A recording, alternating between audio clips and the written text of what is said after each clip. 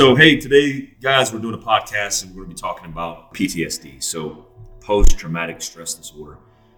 I think the point of this episode is for us to kind of put out our experiences and how we look at post-traumatic stress and get rid of a lot of the stereotypes, or rid a lot of the stereotypes that are typically associated with soldiers and PTSD, and really try to educate you on our personal experiences in the realm of veteran affairs and the shit show that it is, and also give anybody out there advice on maybe working through these issues that might be a veteran, might be EMS, might be first responder, and try to have an open and frank conversation about it.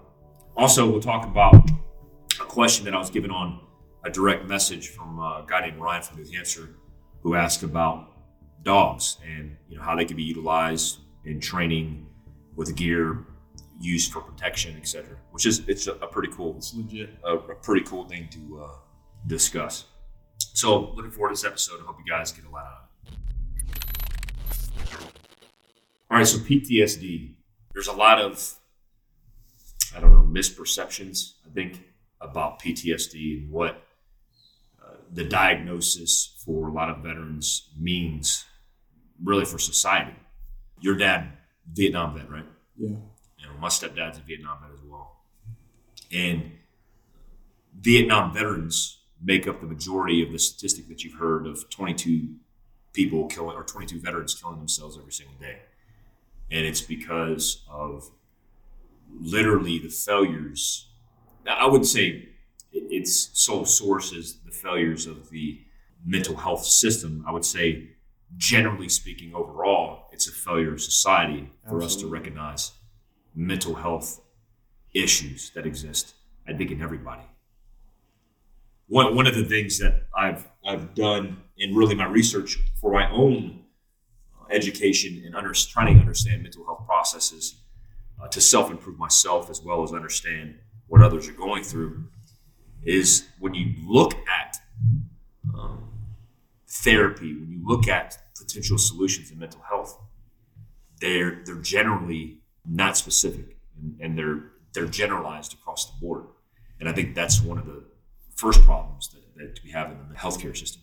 Yeah, I think the diagnosis of PTSD across the board for combat vets is one. It gets thrown out a lot in kind of a weird way that it doesn't define a lot of things, right? It just covers this broad spectrum of different things, which is kind of a weird phenomenon, really.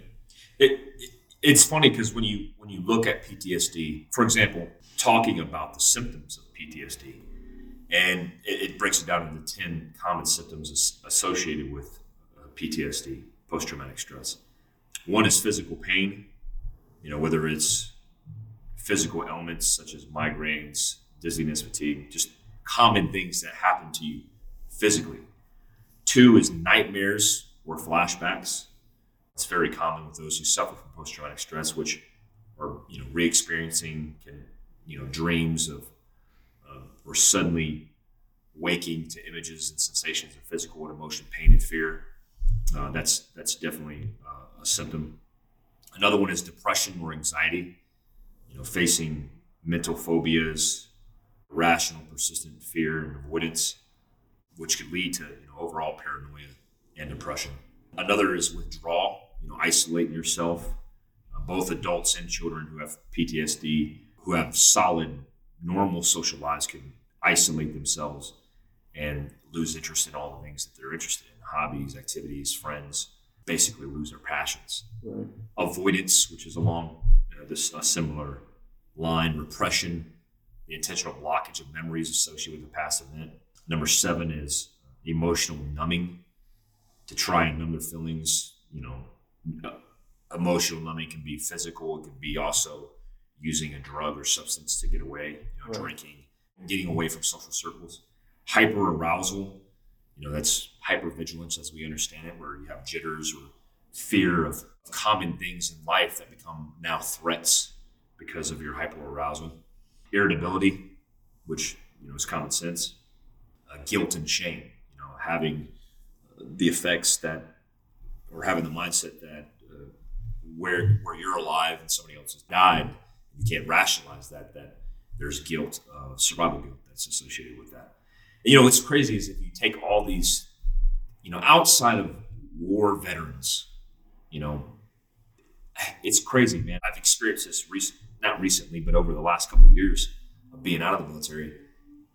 Everybody suffers PTSD in some form. Well, I think an interesting thing that we're talking about here is one, how you define PTSD, and then how it relates to service members and the expectation of society that somehow they would send their warriors off, right, to experience war and come home and they would be unaffected or unchanged. I mean, ultimately, it's the human experience of going and doing combat, right?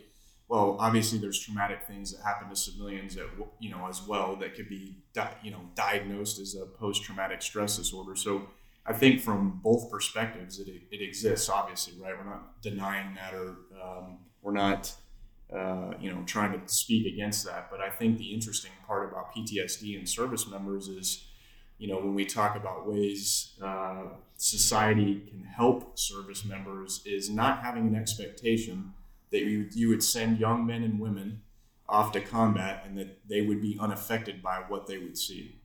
Yeah, that's a good point.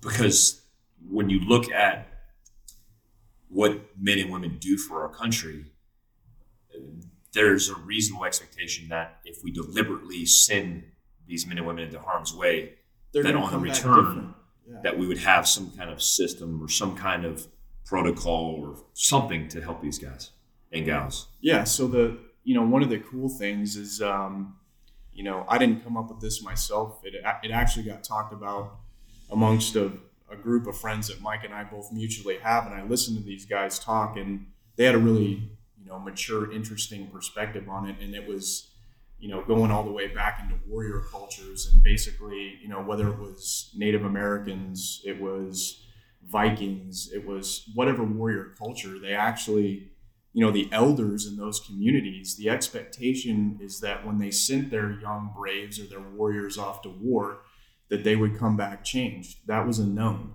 And, a big part of that was the acceptance when they returned, right? Like Mike was talking about Vietnam. Hey, if you do any research in history, you'll see, there was a big anti-war movement, and, ultimately those guys weren't treated very well when they came home, even to the point where they were spit on and ridiculed and all these terrible things that we look at now. I feel like we learned lessons then that, I know in my mind, I was like, I would never allow that to happen. One, because of my own personal experiences serving, and two, hey, those guys didn't make that decision to go to war with Vietnam, right? Mike and I didn't declare war against Iraq or Afghanistan, right? There was a certain number of events that led up to making that happen. Ultimately, if you want to hold anybody responsible for those things, it's politicians, right?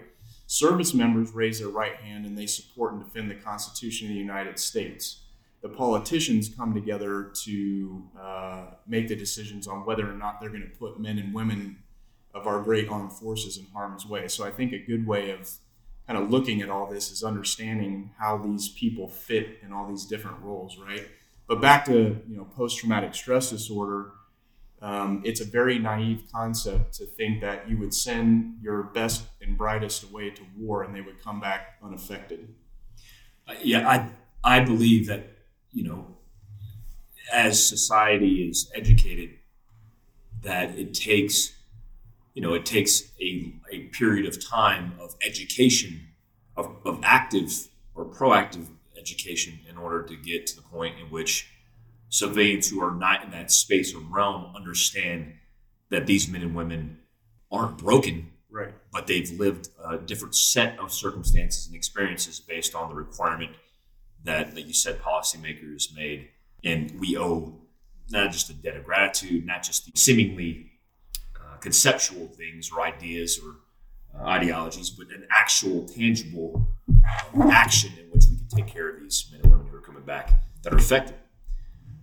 I have a weird, I don't know if it's just idea or a weird experience with PTSD, in the sense that, when it was the time that I got out of the military, where I processed through VA, I was having issues. I think I was having the biggest issue I was having was depression, because I was in a situation where, I was at the tip of the spear, where I was active. I was a conscious and capable leader. And then the next thing you know, I'm unemployed and I have nothing, what seemed like nothing. And so going through the VA system and trying to find or identify a means of a solution to that problem was difficult. I remember my first in-processing session with VA, and I've told this a couple of times, but I went into this woman's office in Texas, which Texas is great. The Veteran Affairs system is pretty decent compared to other states. But they were doing construction in the hallway, and there was a loud bang right as I walked in the office, and I turned around, and I snapped my neck to it to identify what it was. And then I sat down in the chair, and she looked at me and she said, "You're having some issues, I can see." And I said, "I don't know what you mean." And she said, basically, you have issues because you're hypervigilant. I said, "Well, I don't think I'm hypervigilant. I don't think that responding or reacting by turning my neck to a loud noise is hypervigilance. I think that's, for me, a survival mechanism that I would proudly maintain or retain. And it's not part of the problem. It's just part of the man that I became." And so that instance with being told essentially that I was broken was difficult because I didn't feel I was broken. And coming out of that process, what I've determined after counseling, after seeing a whole bunch of subject matter experts in the field, is that, at least in my case, it wasn't a case of what I felt was post-traumatic stress, because it wasn't individual traumatic events that caused the issues I was having. It was simply transitional issues that I was having. Right. I use the analogy of a war dog, and some are offended about this analogy.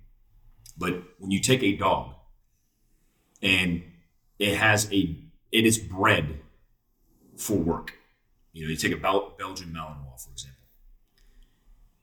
Instinctually, it's bred for work. Like human beings, mostly, for the most part, are bred for survival. We're a survival species.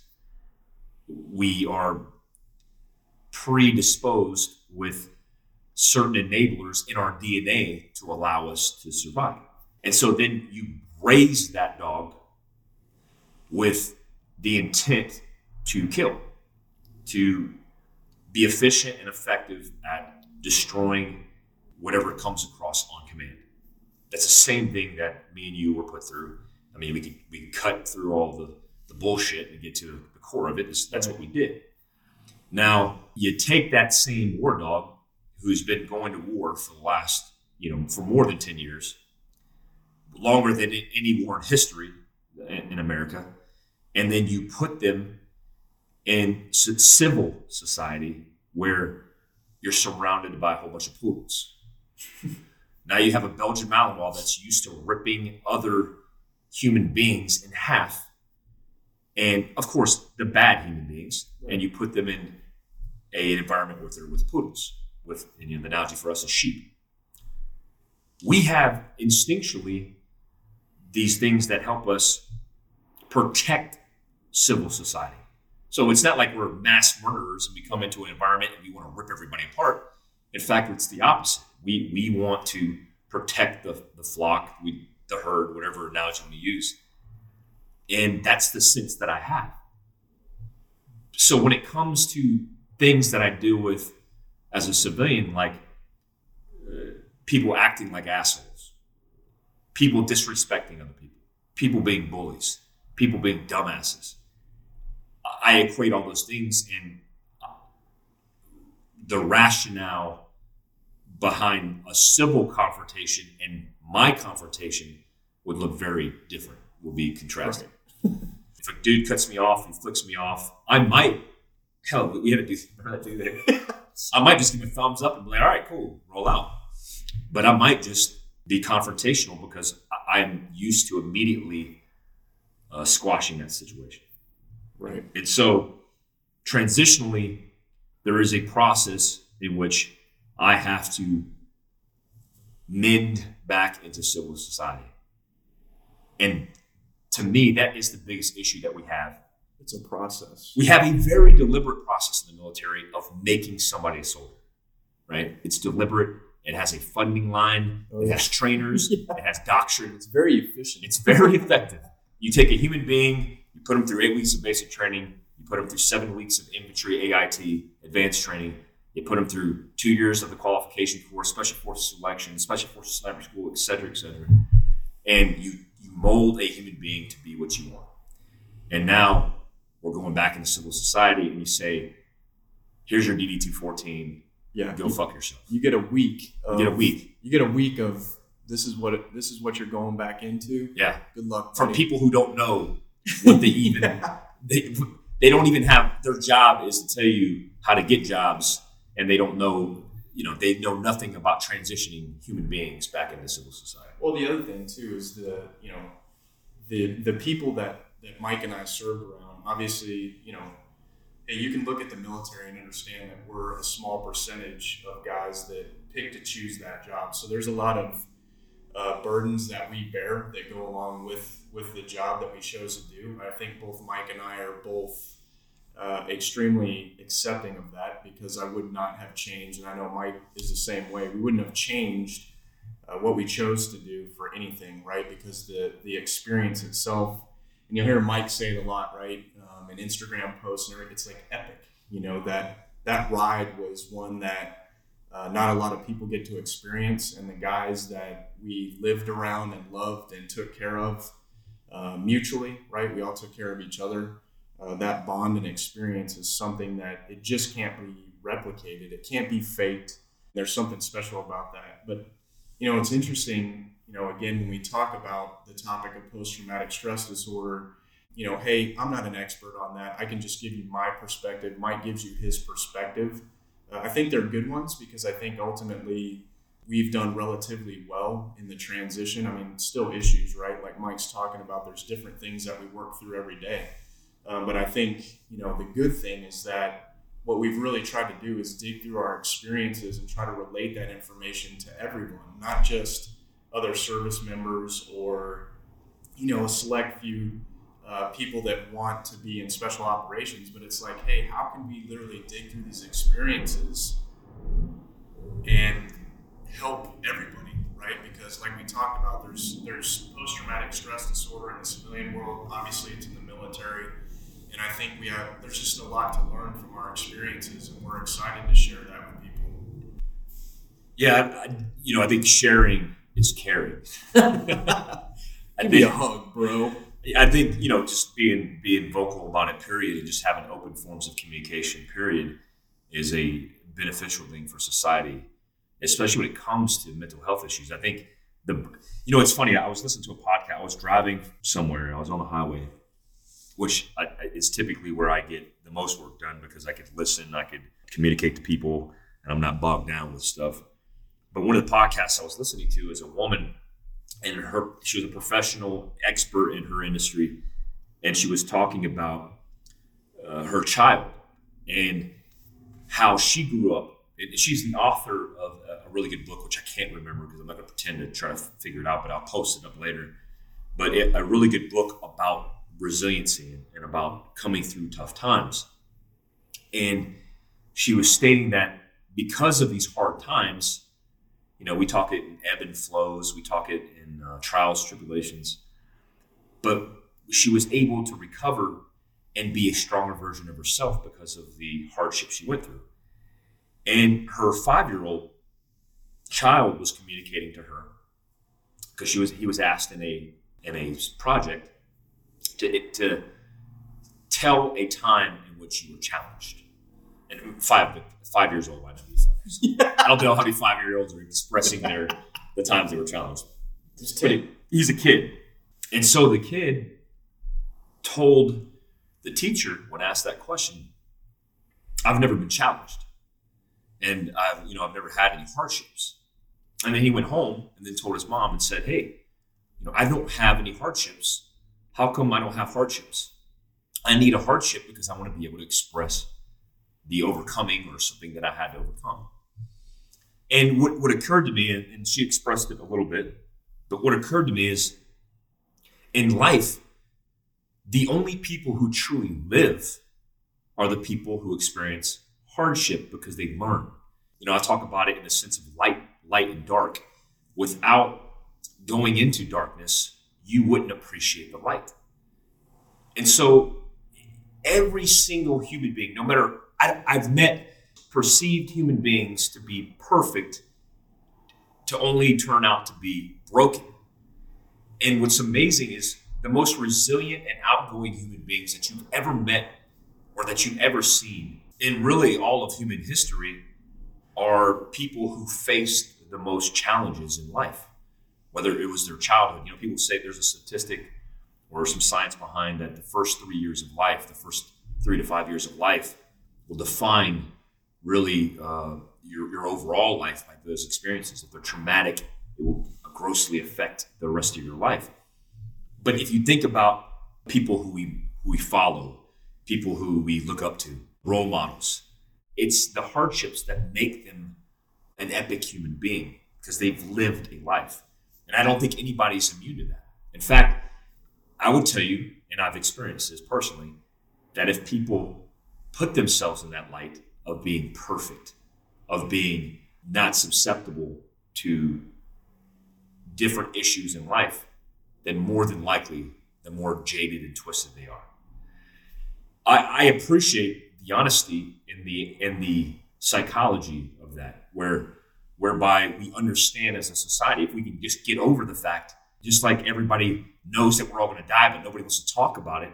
If everybody just get over the fact that everybody in a way is affected by things that happen in their life. And that could be a positive thing. Right. And I think the problem is the overarching issue is we look at those things that happen to our lives, and then we look at coming out of those things as a problem. Yeah, like relating it back to like somebody coming back from combat. Maybe the society says, ooh, they're defective now. They're coming back crazy. Yeah, so it's so bizarre to me because I've seen it in many instances in civilian life where somebody, for example, they try to get therapy and they go to a therapy place to get isolated treatment. And then they mention that in a circle and then immediately they're shunned. Like, I can't believe that person went there. I can't believe that he went there because he's not that kind of guy. And so there's this maybe overt stigma right. in society on the surface, right? If you're not perfect. But it's so bizarre. It's just like the ocean. Like when you go under the surface, it's where everybody lives. Yeah. And you can float on your sailboat and be cool and be this badass, but everybody knows when you go back to your home or you get back in your circle or you get back in your safe place, you're just as crazy as everybody else. And so generally speaking, the only issue I have with all of it is we're afraid to identify what the reality is. And number two is, especially when it comes to soldiers, period, soldiers, sailors, Marines, veterans, is we treat them like victims, somehow equating their time in service as this traumatic experience where we feel like we owe them sympathy, right. empathy, and we feel sorry for them. Right. I'm not into that at all, by the way. Obviously, Mike and I being together get a chance to talk about a lot of this stuff and really flesh it out and really have some, I think, interesting discussions about it. But I don't want empathy and I don't want sympathy and I don't want you to feel sorry for me because I made the choice to go and do the things that I did. I think, like I talked about earlier, just understanding as a society the expectation that any of us would come back and be the same men and women that we were when we left is not a realistic one. I've seen some different types of therapy, stress inoculation, cognitive behavior inoculation, or cognitive therapy. There's different techniques and procedures on how to make somebody who's dealing with issues, right? The symptoms of the overemphasized PTSD label. Right. There's a whole bunch of symptoms that deal in that space. And my biggest issue with all that is the first thing that any VA healthcare profession as a whole looks at the affected person as somebody who's broken, and they treat them like a victim. Like, it's okay. It's okay to feel like you do. You didn't have to be there, and you should feel this certain way. And I think that drives the wrong mentality, the wrong mindset for the person who's trying to get out of that slump, right? Because, like, for depression, for example, right? Some people say that people who are depressed are simply obsessed with the fact that they're in their own head, and so they're overemphasizing and overcompensating for all the things that they might say to themselves, like, I suck, I'm the worst, I'm not confident, everybody's better than me. And then they obsess about that, and it becomes this snowball effect of depression. Right. And to get out of that, you have to start vocalizing positive thoughts. You have to get outside of your head. You have to be conscious and do other things that take you out of that space. So I feel the same way with the victim mentality. When we start treating people like victims, they start obsessively saying to themselves they're a victim instead of standing up and consciously doing or saying something more positive to pull them out of it.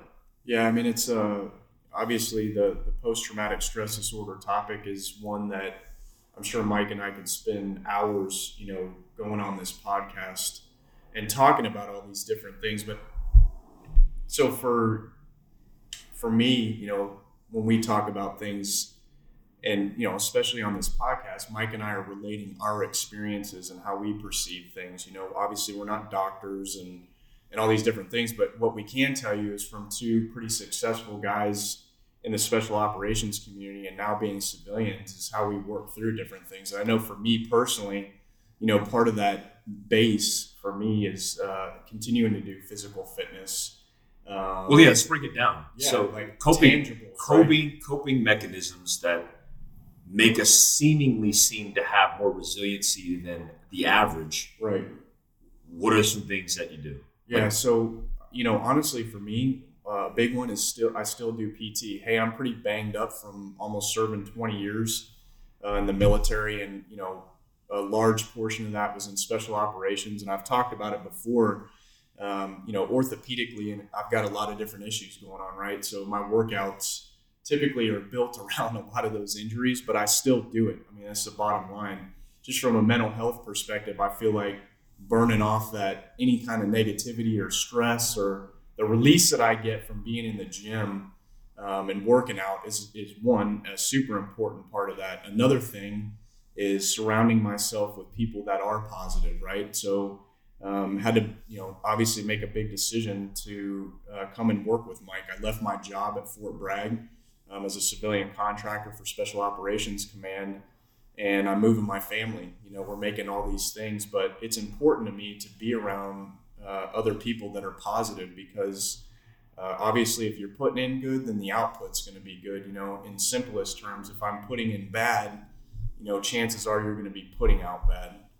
Yeah, there's a whole bunch of awesome effects that are associated with working out, right? Whether it's physiological changes, the chemicals that are released. Yeah, there's tons of benefits to it. Yeah, absolutely. I mean, everywhere from the things that happen inside the body to, hey, you feel good when you look good. You know what I mean? That may be kind of a superficial way to look at it, but I mean, there's science behind all that, right? When you stand in front of a mirror, and I didn't come up with this concept. Actually, a buddy of mine, said it during a class when he was teaching, and he told all the students, hey, stand in front of a mirror and tell yourself that you're fat, ugly, and stupid for a month, and then get back to me and let me know how that worked out and how your life is going. What's the reasoning, do you think, that we're maybe better built to deal with these issues? It's family. Family isn't an absolute support mechanism for coping with these kind of issues. How has it affected you? Because since I've known you, you've been a family man. How has that benefited you by having an awesome wife or a stable home situation? Yeah, I mean, so my wife is one of my biggest supporters and has been the support network on the backside that I've always had during my career. She was extremely supportive, never asked me not to take on a role or, an experience or, something else that essentially was going to take me away from home. I was always appreciative of that. And having that support network and her understanding was huge for me, because I could come home and it was a safe place and I could be with my children, and she really kept things together. And, that was a big deal for me.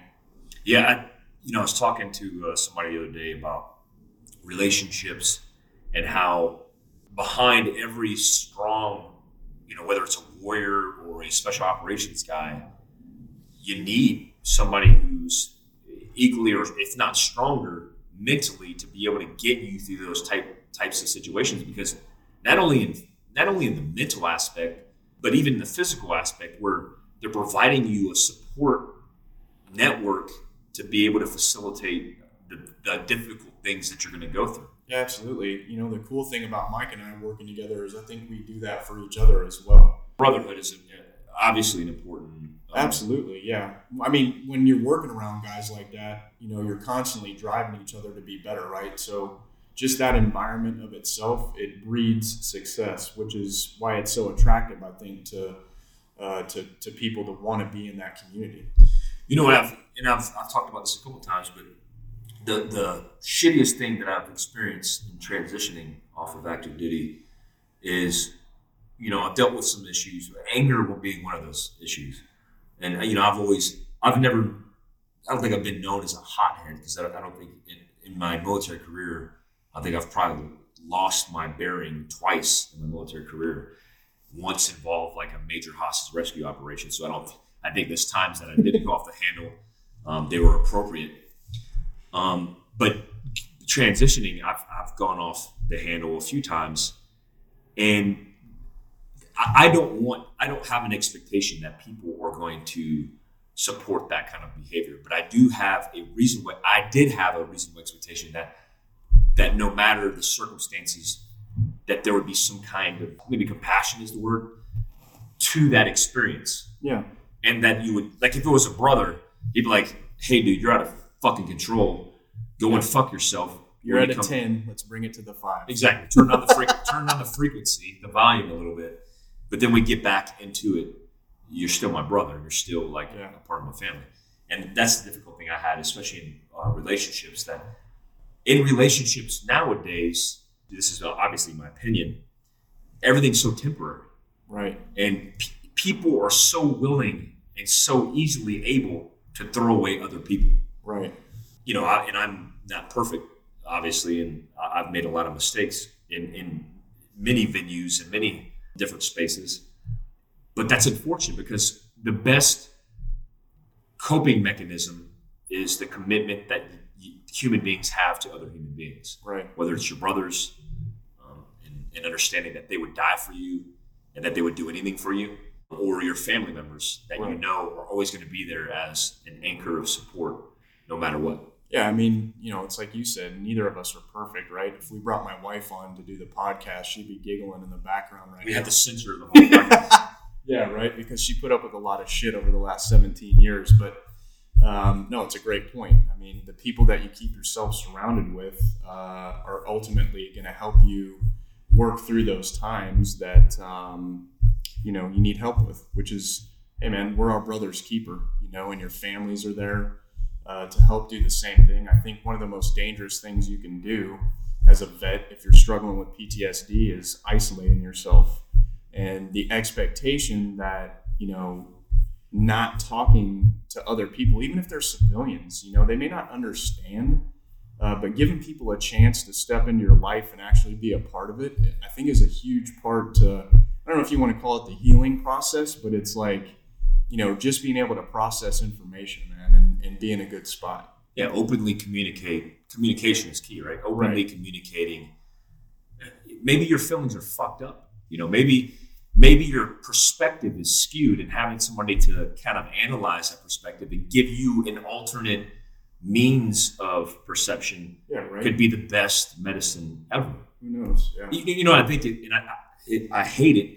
But I hate the fact that Veteran Affairs thinks that medication is the first answer to a lot of the issues that are going on. I just wish that overall that people would help. I think the answer is people helping people. And There's in survival, you can analyze it. It's been demonstrated. It's almost science that human beings need human interaction to get through life, and the isolation is only going to exacerbate and amplify all the potential issues that you're having. Right.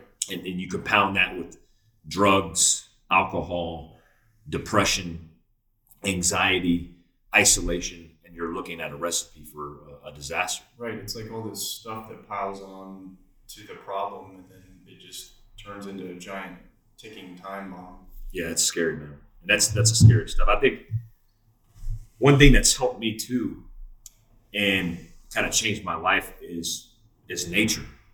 Being out in open nature with not a lot of distractions, where I'm alone. I'm not isolated because I'm intentionally doing this, but I'm alone with my thoughts and able to construct and figure out issues by being conscious in nature. Whether it's hiking or observing, that's completely helped me. Which is, it's another part of kind of the epic ride that we're on with doing Fieldcraft, is putting us in environments that that help us out as well. So it's kind of cool. Yeah, I think it's really cool. I think nature is a natural healer, and I hope that there's whether it's nonprofits or it's by means on your own, that people would seek out nature before they would seek out anything else. What do you think about service dogs and helping out with PTSD? And I know that there's some different opinions out there on it, and the fact that you have Pearl. What's kind of your thoughts on that? Well, it's cool because it kind of leads into this other discussion that we're talking about with the question I got from the DM from Ryan about service, about dogs, period. But I think it's a no-brainer that dogs, period. The relationship behind dogs and human beings throughout history of man have always been man's best friend. Yeah. And a companion. Yeah. And getting Pearl has significantly improved my life, because before, even when I used to isolate myself, that was my go-to, like getting the F away from everybody, because I didn't want to deal with people's shit. Yeah. And it was my own internal issue, but having Pearl with me as a companion allowed me to get away and still able to have somebody that I was like my ranger buddy. Like a battle buddy. We are trained in the infantry and special operations to have a battle buddy, to have somebody that you can depend on that has your six. And, besides my physical disabilities, which are minimal, the emotional support that she gives me is awesome. There is a distinct difference between an emotional support dog and a service dog. My dog is a service dog. Pearl is a service dog. She literally helps with physical disability. I think it's a good point, though, that you're making about emotional support, right? Because I own a dog as well. My dog is not trained in any of that stuff, but hey, man, like, it's cool to chill with your dog. You know what I mean? Yeah, I remember deploying downrange and guys talking about just they can't wait to get back home to their dog. Yeah. What about your wife and kids? No, man, I'm really good with my dog.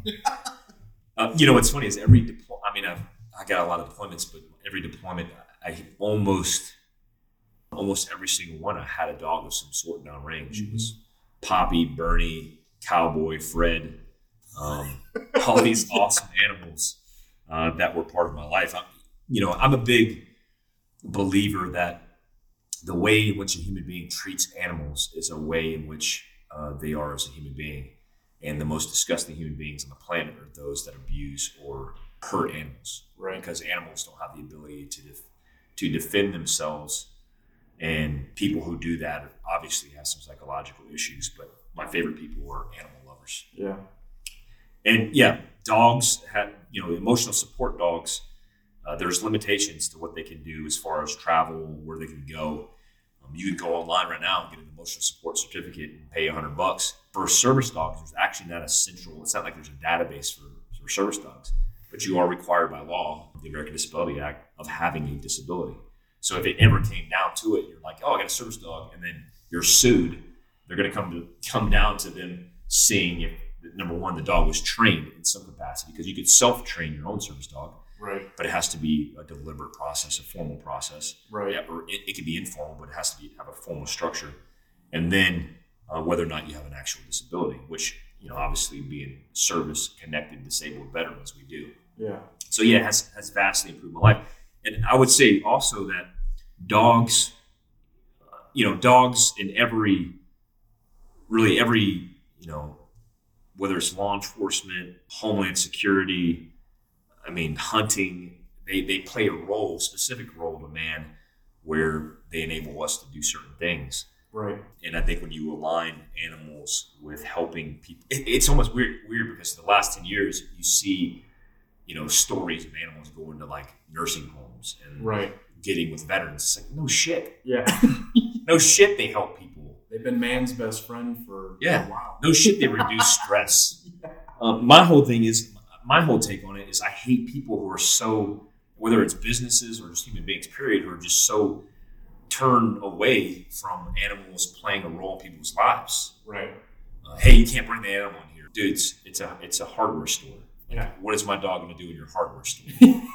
I had been turned away a few times for that. We've obviously experienced some of that working together and having Pearl with us, because she pretty much goes everywhere we go. So yeah, absolutely. She's my battle buddy. So when we're looking at coping mechanisms, we talked about a lot. What are some things outside of, the things that we did in special operations to deal with issues? What are some other things that people can do to help themselves? Like a Joe comes home from the 82nd and he needs to get over an event or potentially get outside of his head or improve himself. What are some things that they can do? Honestly, I retired last year from the Army. We've said that before. And I've seen a lot of change in the military up to this point with the stigma of saying that you're having some issues and it could be associated with PTSD. I think some of the basic things is, hey, actually letting a provider know that you've got something going on, and then being honest about it and trying to work through it. I think when you try to self-medicate with alcohol or drugs, it only compounds the problem, right? Let's just break this down logically, you know what I mean? Like, hey, I'm drinking a fifth of whiskey a night to try to make this go away. It's unhealthy, right? So just being an honest broker, and who knows ourselves better than us, right? So when we're going through these things that I think Mike and I, as we continue to mature and dig through our experiences, is really self-analyzing and understanding ourselves. Like, hey, do I need help? I need to talk to somebody, and reaching out. There's so many different avenues on military installations now, because it is a big issue, and the military, I think, in their way, is trying to address some of these mental health issues and try to get people help. But I think the first step is you got to be honest with yourself and go and reach out and ask for it. There are people there willing to help, but you've got to actually reach out and initiate contact, right? Yeah, I think overall, a lot of problems that become systemic problems are the ones that aren't communicated, the ones that aren't talked about. I tell people, and I've actually done this. And I was in Pakistan as a contractor, and I was just dealing with issues because I was torn between a civil life of trying to plant roots somewhere and being deployed, and it was just this weird tornado I was in, and it was shitty.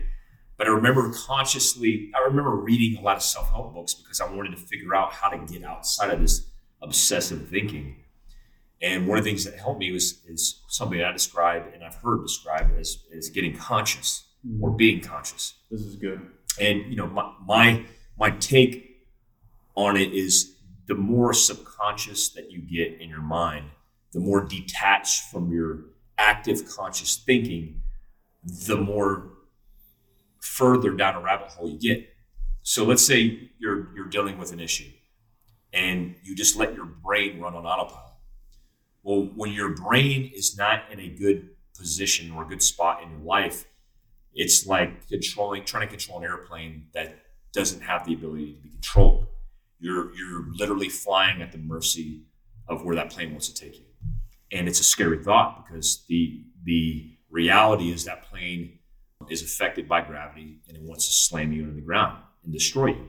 So how do you deal with that? Well, the more conscious and aware and awake you are, meaning the more you think about conscious thoughts and communicating to yourself through that process, the more in control you become. And then so maybe you don't have power to the airplane. Maybe you don't have the motivation, but you have the ability to control the thought process and glide it along the surface of the earth and not potentially crash and burn. So what does this look like literally? Well, it could be like you saying, hey, Mike, get outside of your head. And, it's described in history as a mantra or Zen or communicating and meditating to yourself. But you could communicate a word. You could say, stay positive, or I'm the shit. Yeah, I like that one. Don't say, I have to take a shit. Yeah. Because then inadvertently you go to the bathroom. Yeah. Say, I am the shit. So if you say, and you stay positive, say like, hey, today's going to be a good day. Well, when you're saying that consciously, because you're consciously having to use brain power to say that, you're coming out of the darkness. It's like programming, right? You're like programming. 100%. And like I said, using the analogy of flying a plane, doing that literally takes you into light. And now you're able to navigate in light. And think about not doing that. If you don't do that, it's like closing your eyes. Now you're trying to fly blind with no control. So stay conscious. The reason why exercise, why being in nature, why walking, why doing an activity that requires conscious effort helps is because, just like what I was telling you, it's because you're outside of your head. You're not immersed in your own thoughts. And anything that takes you into that space and out of the negative darkness that you're in is a good thing. It's a positive thing. That's why conscious communication with other people is beneficial.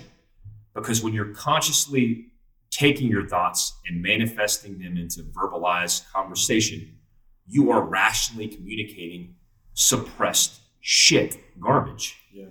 And the more of that garbage you can pick up and toss out of your head, the more rational you become. The path to healing is... The more you heal, and the faster your path to healing, that route becomes a little bit more paved. Yeah, it's interesting, man. Like, just the way that you're talking about it, like, you typically wouldn't get that, from anybody when you're walking in and talking to somebody, right? So just the fact that we're kind of discussing how we work through things is, one, I'm always super interested to learn from you. And I think that's like a vice versa thing, right? Why we drive each other so well is because we're doing that. We're constantly putting stuff out there and working through it and then driving each other, whether it's business or whether it's our personal lives or anything that we're working through, it's just a cool experience to be a part of. Yeah, I love it, man. I think that's the key to staying alive, long, healthy is evolving. Right. It's growing. Just like we talk in tactics, we talk in life. If you're not growing daily as a human being in this complex world that we live in, then really you're living dead. I mean, you might as well be. One thing, in closing out this episode, me and Kurt have a lot of friends that we've had pass away that have been killed in combat,